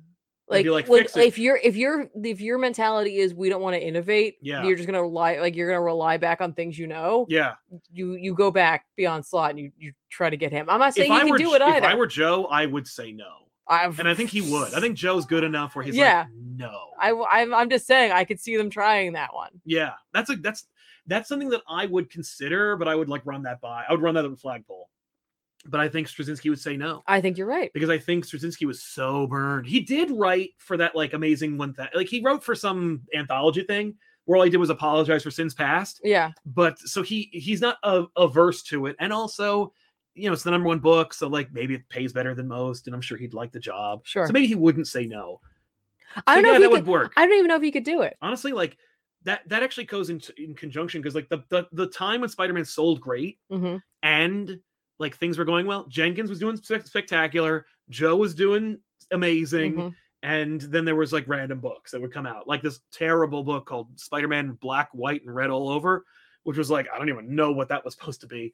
But just like random one shots and stuff. Also, Bendis was writing him in New Avengers and Ultimate Spider-Man. Like, there was a nonstop assault of Spider-Mans, not quite unlike the 90s when there were 5 different Spider-Man. Right. But yeah, I mean, like, but that was a good way to do it, because like the people who didn't like Straczynski, they had Jenkins, and Jenkins is doing very different stuff. Right. But I think that's what they would do. That's what they should do. Yeah. Like Amazing has become too big a book, and it's too big of a responsibility for them to have to worry about it. Like, I'm sure that they are sick. Like, as much as they don't care about like the negative press, they're also probably sick of hearing about it. Oh, sure. Which is also why that happened in this issue. Because they were like, ugh, like, I'm so sick of hearing about it. How about if Peter Parker just looks at the audience and says, Mary Jane's gross and I don't like her. She farts and she's like smells and she's stupid and I don't like her anymore. Okay. I think if like, I really think they were just like, make them shut up about it, because I'm so sick of hearing about it, which does not mean it's working, by the way. It doesn't mean like, oh, my harassment campaign is working. Like you can't just bully a studio into doing what you want. That only worked the one time, and only because that studio owed billions of dollars. Yeah, it doesn't work every time, especially in an industry that collectively among all the publishers makes $1 billion. It's just not going to happen. But it's just that. But that's the phenomenon. And I know, like, I read the issue. Yeah, you did. But like, I'm good. You're all done. I'm all done on Spider-Man. All done. And I only read it so that I would not be ill-informed, because the last thing I need is to talk about this and have someone go like, you didn't read it, so actually your opinion is unfounded. No, it's good journalism. That's not that what we do here is journalism, because we are not journalists. We are not. But it's frustrating. It's even when I'm like not involved, it's frustrating. But it's so funny to hear about it. Like, it's like, that sucks. Yeah, I get you. And I'm sorry for those of you who are reading Spider-Man, because like, yeah, it must be frustrating as hell. And it's frustrating to me just because I'm like, I don't like bad comics, and I don't like comics to be bad, and I don't like comics to hurt the industry. I don't like people complaining about them to the point where it's like detracting from the conversation. But yeah, it's a damn shame, and it's not going to change without your help. Stop buying the book. Stop buying it. And by the way, I don't mean, I'm not actually really blaming you. I was more doing it for dramatic effect. Like, it is dramatic effect. You don't, I'm not really blaming you, but like, stop buying the book. Stop being a completist. Yeah, it's okay. And I'm not saying like, but read it, steal it. Like, just what you need to do inevitably is just divorce yourself from the character. Like, read something else. Like, don't pirate it and read it anyway. No, just try something else. Just go, hey, you know what? At the end of the day, Spider-Man's going to live and beat the bad guy. Let me see what's going on in some other book. Everyone's talking about Radiant Black. Go check that book out. Yeah, or be like, you want to stay in Marvel? You're like, I'm going to pick up Daredevil. Right? Or I'm going to go back and read all 4 of those Tradmore Dr. Stranges. Because what's really frustrating is when a book sucks and it continues on as the #1 book of the month every month for a year, and everyone who's reading it gives it 2-star reviews on like the latest comic reviewing website. Mm-hmm. And Doctor Strange's 4-issue miniseries underperforms, and he doesn't get any more. Yep. Like, I'm buying this book because I'm responsible for making Velma have a season 2. But also, I would never in my life read a Doctor Strange miniseries. Thanks. It's not the same thing, but like, no, I get you. I get what and I think that this, that adjectiveless Spider-Man book is like a big indicator that like, Marvel is feeling the pinch, but like not to the point where because that's like, no, that's like a patch. That is exact. Dan Slott doing a Spider-Man book and Spider-Verse is 100% them going, just in case it doesn't work out. On the off chance, which of course it couldn't, because we're geniuses. But on the off chance it's not working out, this will pick up the slack, And it really is just like, we'll put Jay Leno on at 10:30, and that'll keep the people watching long enough to get to 12 o'clock. There you go. Yeah, that's what it is. Yeah. By the way, I looked it up. White Rabbit was created by J.M. DeMatteis. God damn it. Well, listen, he also wrote One More Day and Sins Past and Skin Deep. They all going to be winners. Aaron Jefferson says extremely off topic, but I love it when you link the shorts to the back issues episode. Thank you. Hopefully they're all linked to every episode. That's the idea. Cat Lawyer will defend for treats. I just feel so bad for MJ now. She deserved better. I mean, right now she has children and a husband and a blissful life. She must be happy as a clam. Spidey Bat Fan 97. That scene read more to me like Peter's in denial about his lingering feelings at MJ. He was literally stalking her to start the run. Yeah, maybe. That's one way to look at it. Jordan Thill, love the recent back issues. Thank you very much. This issue of Spider-Man made me drop the comic. Why did the writer and artist change? I was really enjoying J.R.J. He's back on the next one. Like this 2-issue mini was just a stopgap because they wanted a palate cleanser from Dark Web to this. To the next thing, and the next thing is like a flashback of 6 months ago to see what happened with Peter and stuff like that. So like, no, don't worry. If you actually did want to read like Zeb Wells' Romita Jr. book, the next issue is the continuation of that. Dan V900, what stinks is apparently ASM 17 was the highest selling issue of the month. There you go. I gave up long ago. Tom Brevoort once commented that controversial ASM stories that aren't as well received sell. Yes, they do. That's how it goes.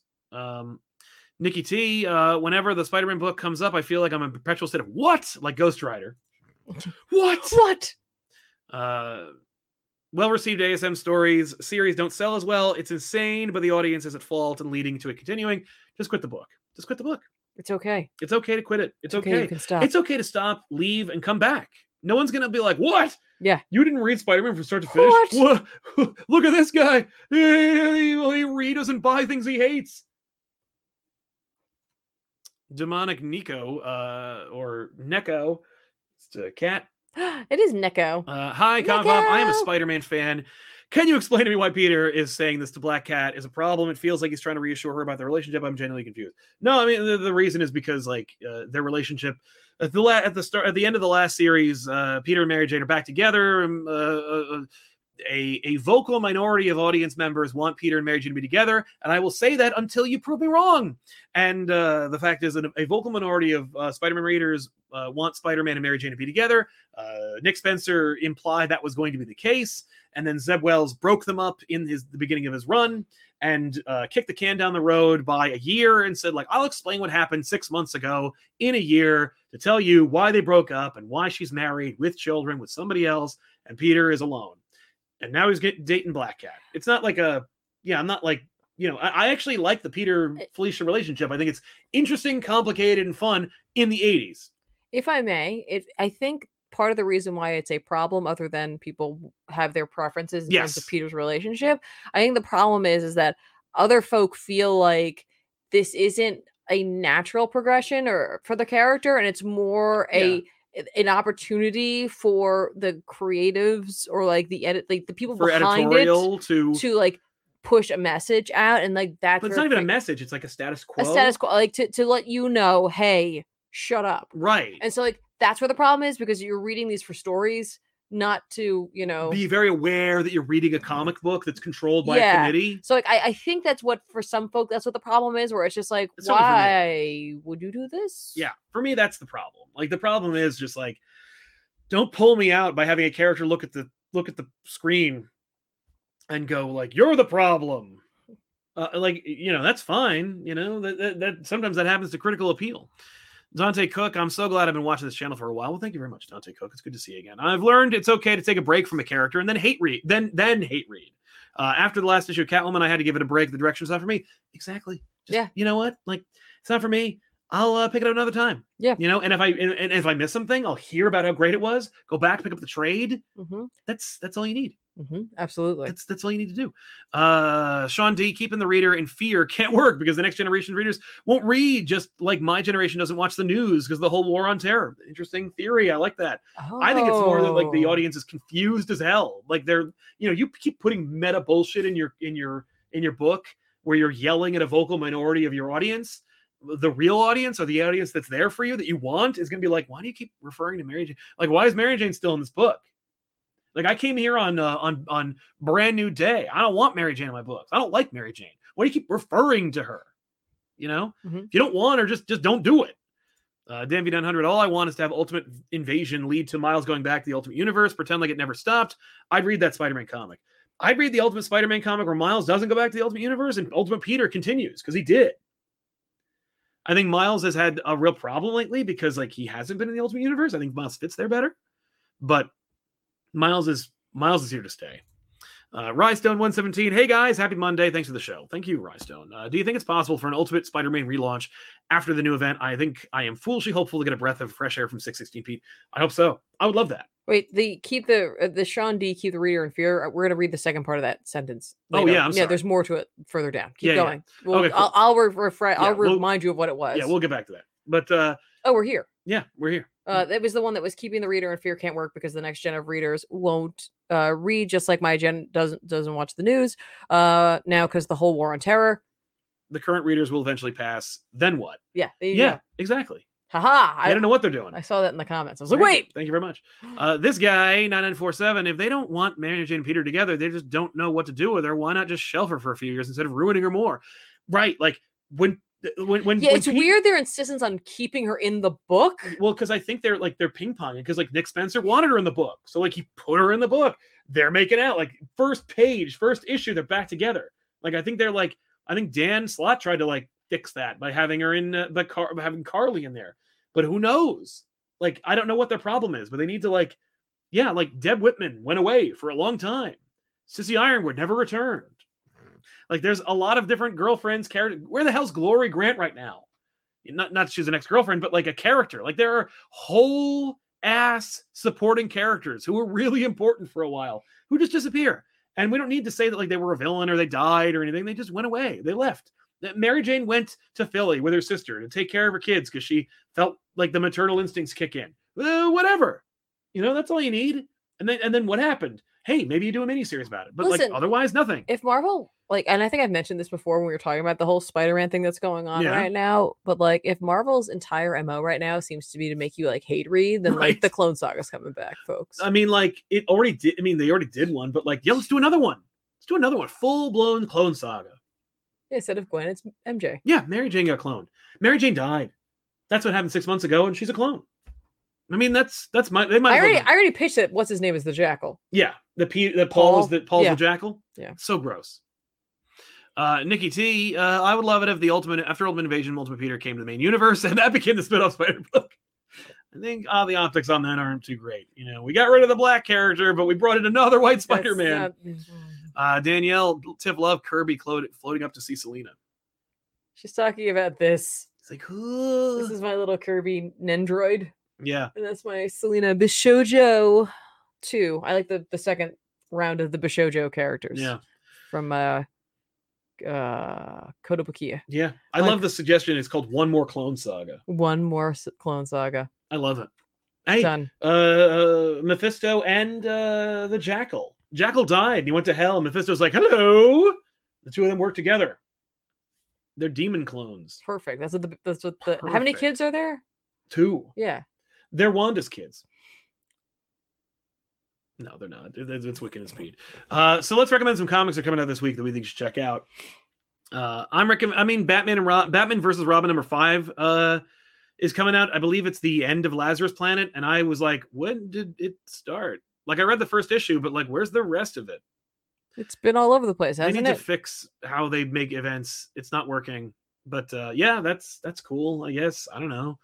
Human Target #12 comes out. I read it, and that's all I'll say about that for now. But Human Target #12, it's been a phenomenal series up until now. So we got to see it to the end. Here we go. And Murder World Game Over #1. That's the end of Murder World. It was a great series. It was a really fun event, story, mini series. If you hadn't already, you should check out Murder World. It was fun. Pick up Murder World. It's Over, or whatever it's called, the #1, and then go back and pick up all the other unsold copies of Murder World because they'll be on the shelf. I'm sorry. Ouch. I'm sorry, but them's the breaks. But it was a great series, and I recommended it. So, plus Batman, the Audio Adventures #5 is coming out. Anthony Marquez draws one of my favorite iterations of Batman and his rogues and Robin and all that stuff. It's great. You should be reading that especially if you have some kids, throw it at them. Just literally whip them at them like you're Bill Jemmons in a meeting. We do not whip comics. We do not recommend that. No, they have staples in them. We here at Comic Pop do not recommend. I guess you're not going to be recommending Hallows Eve. Oh, Cosmic Ghost Rider. Not Hallows Eve. No, Hallows Eve comes out. I was just looking to see that there's another Cosmic Ghost Rider story coming out. I know, and it's by Stephanie Phillips. I'll read it, maybe. Okay. I didn't have a lot of recommendations this week, so I guess I'll check it out. Yeah, there you go. Who did Spider-Man Unforgiven? Tim Seeley. Nope. Oh, I'm checking that out. I am checking this out Oh yeah, why? because Tim Seeley. Oh, wait. Who am I thinking of? You don't like Tim Seeley, I don't. but I'm. I like him as a person. Underworld, vampires, magic. Yes, I'm in. All right, I will be reading Spider-Man Unforgiven #1, folks. There Don't you let, go. don't let me forget. Don't let me forget. I'm gonna be checking that I'll out. remind you too. Thank you. I will be definitely reading that. I'm also gonna be checking out X-Force #38 this week for sure. Ghost Rider #12. Fool me once, shame on me. Fool me twice. I'm buying this again. No. I was promised Danny Ketch in the last issue. You got him on the last page. No, I didn't. He wasn't on the last page. He was on it was the last page and then the preview for the next. What? It wasn't even the last page. Wasn't even the last page. Blood Brothers. Listen. Danny Ketch is back. Ben Percy, man. I'm in. I'm here. Yeah. This guy's got so many books coming out. I'm like, how? How do you have the time for this, man? I know he's a machine. He is a machine. But yeah, so I will definitely be reading that for my Danny Ketchness because I need it for no reason. Well, he's been away a while. I also want to give a shout out to Dead Boy Detectives #3. Those who are interested in the Sandman universe, you can grab that. Did you hear about how Dead Boy Detectives moved from HBO Max to Netflix? I did not. Oh, Yeah, that's interesting. I know, right? That's very interesting. Also, if you're a Jeff Lemire fan, there's another Jeff Lemire mini-series coming out called Phantom Road #1. I just want to give a shout out to that, whether or not you're interested in this book. If you're a person who follows a creator, I'd just like to let you know this is an image book, which means they don't reprint them. So if you Right. want to get your #1, you got to get out there, put it on your pull list, or call your comic book store because it's coming out, I guess, on Wednesday. Yeah, it comes out this Wednesday. Just let them know that you want it. They won't be able to necessarily pull it, but maybe they can get off the shelf for you. Do you want this? I mean, I'll check it out. I always check out at least his first issues of things to see what I like. Yeah. And what I don't like from his I work. meant physically, like you want a physical copy. Oh, yeah, why not? Because they might not have any. Well, that's true. Give it a shot. If you get it, great. And then I'm not a big RWBY fan. Ruby? There was a phenomenon. You missed it. No, I'm pronouncing it. I think they call it Ruby. Oh, yeah, but I don't want to call it that because that's not how you spell that word. But the DC crossover is coming out with them. I thought they because- did this already. No, this is maybe they did it digitally, but I guess you can get it physically. That's what it is. This is like you can get it, but this is like the Rooster Teeth because DC's not afraid to cross over with people, Yeah. What the hell, Marvel? but not Marvel. Everybody wants that Ninja Turtles Daredevil book. Why can't we have it? I don't know, but yeah, there you go. But That's- yeah, DCRWBY. yeah. I just wanted. I'm not necessarily going to pick it up, but like I know people have been talking about it. But like, if you want to Yes. get it, you need to go grab it. Yeah, right? Is that a Man Thing poster? Yes. Damn right it is. But yeah, Yeah, it's hard to tell because there's like all these like things in the way, right? like glaring it up for you. But Somebody yes. said no love for Rogue and Gambit. Oh my god. Oh, I didn't even see that. Because the lettering is so awful. Like what it just that was blended not good. it just blended right in. You know what it was? I was so desperate to make the joke about Howl's Eve. Yeah. I like you just skip scrolled right down it. past it. It was Yeah. my desire for humor. Yeah, Rogue and Gambit, written by Stephanie Phillips. I'm gonna be picking that up for Yeah. sure. Destiny, oh no. Gonna listen. That's fine. That's fine. Worst. Gambit can take him. Right? Take her. It's all good. I'm here. He better. Yeah. I want this. Sounds good. I miss these two hanging out together. I So, know, but it was nice to get like let them go on adventures. They were in a book together for a little bit, then they went on to separate teams. Like, good for them. Yeah. Good for they have their own lives, and they come back together, and they're like the Exactly. best couple ever, Yeah. I agree. except for us. Right. Yeah, yes, they're the best fictitious couple ever. We're real. At least as far as you know. Anyway, we want to thank you so much for hanging out with us. We're very lucky to have you. We will see you guys next time. Don't forget to like the video, subscribe to our channel. Check out Tiffany if you want to see. If you like the set, see it on twitch.tv/comicpop or check out youtube.com/@comicpopplays. All links are in the description below this video, of course, which you will not click on because nobody does. But there is a plays channel where with re-uploads. Pokemon Snap has just debuted on that channel, and there's more to come. Yeah. All right. We'll see you guys next time with another episode. I'm Sal. And I'm Tiffany. So long, everybody. Keep reading. Bye.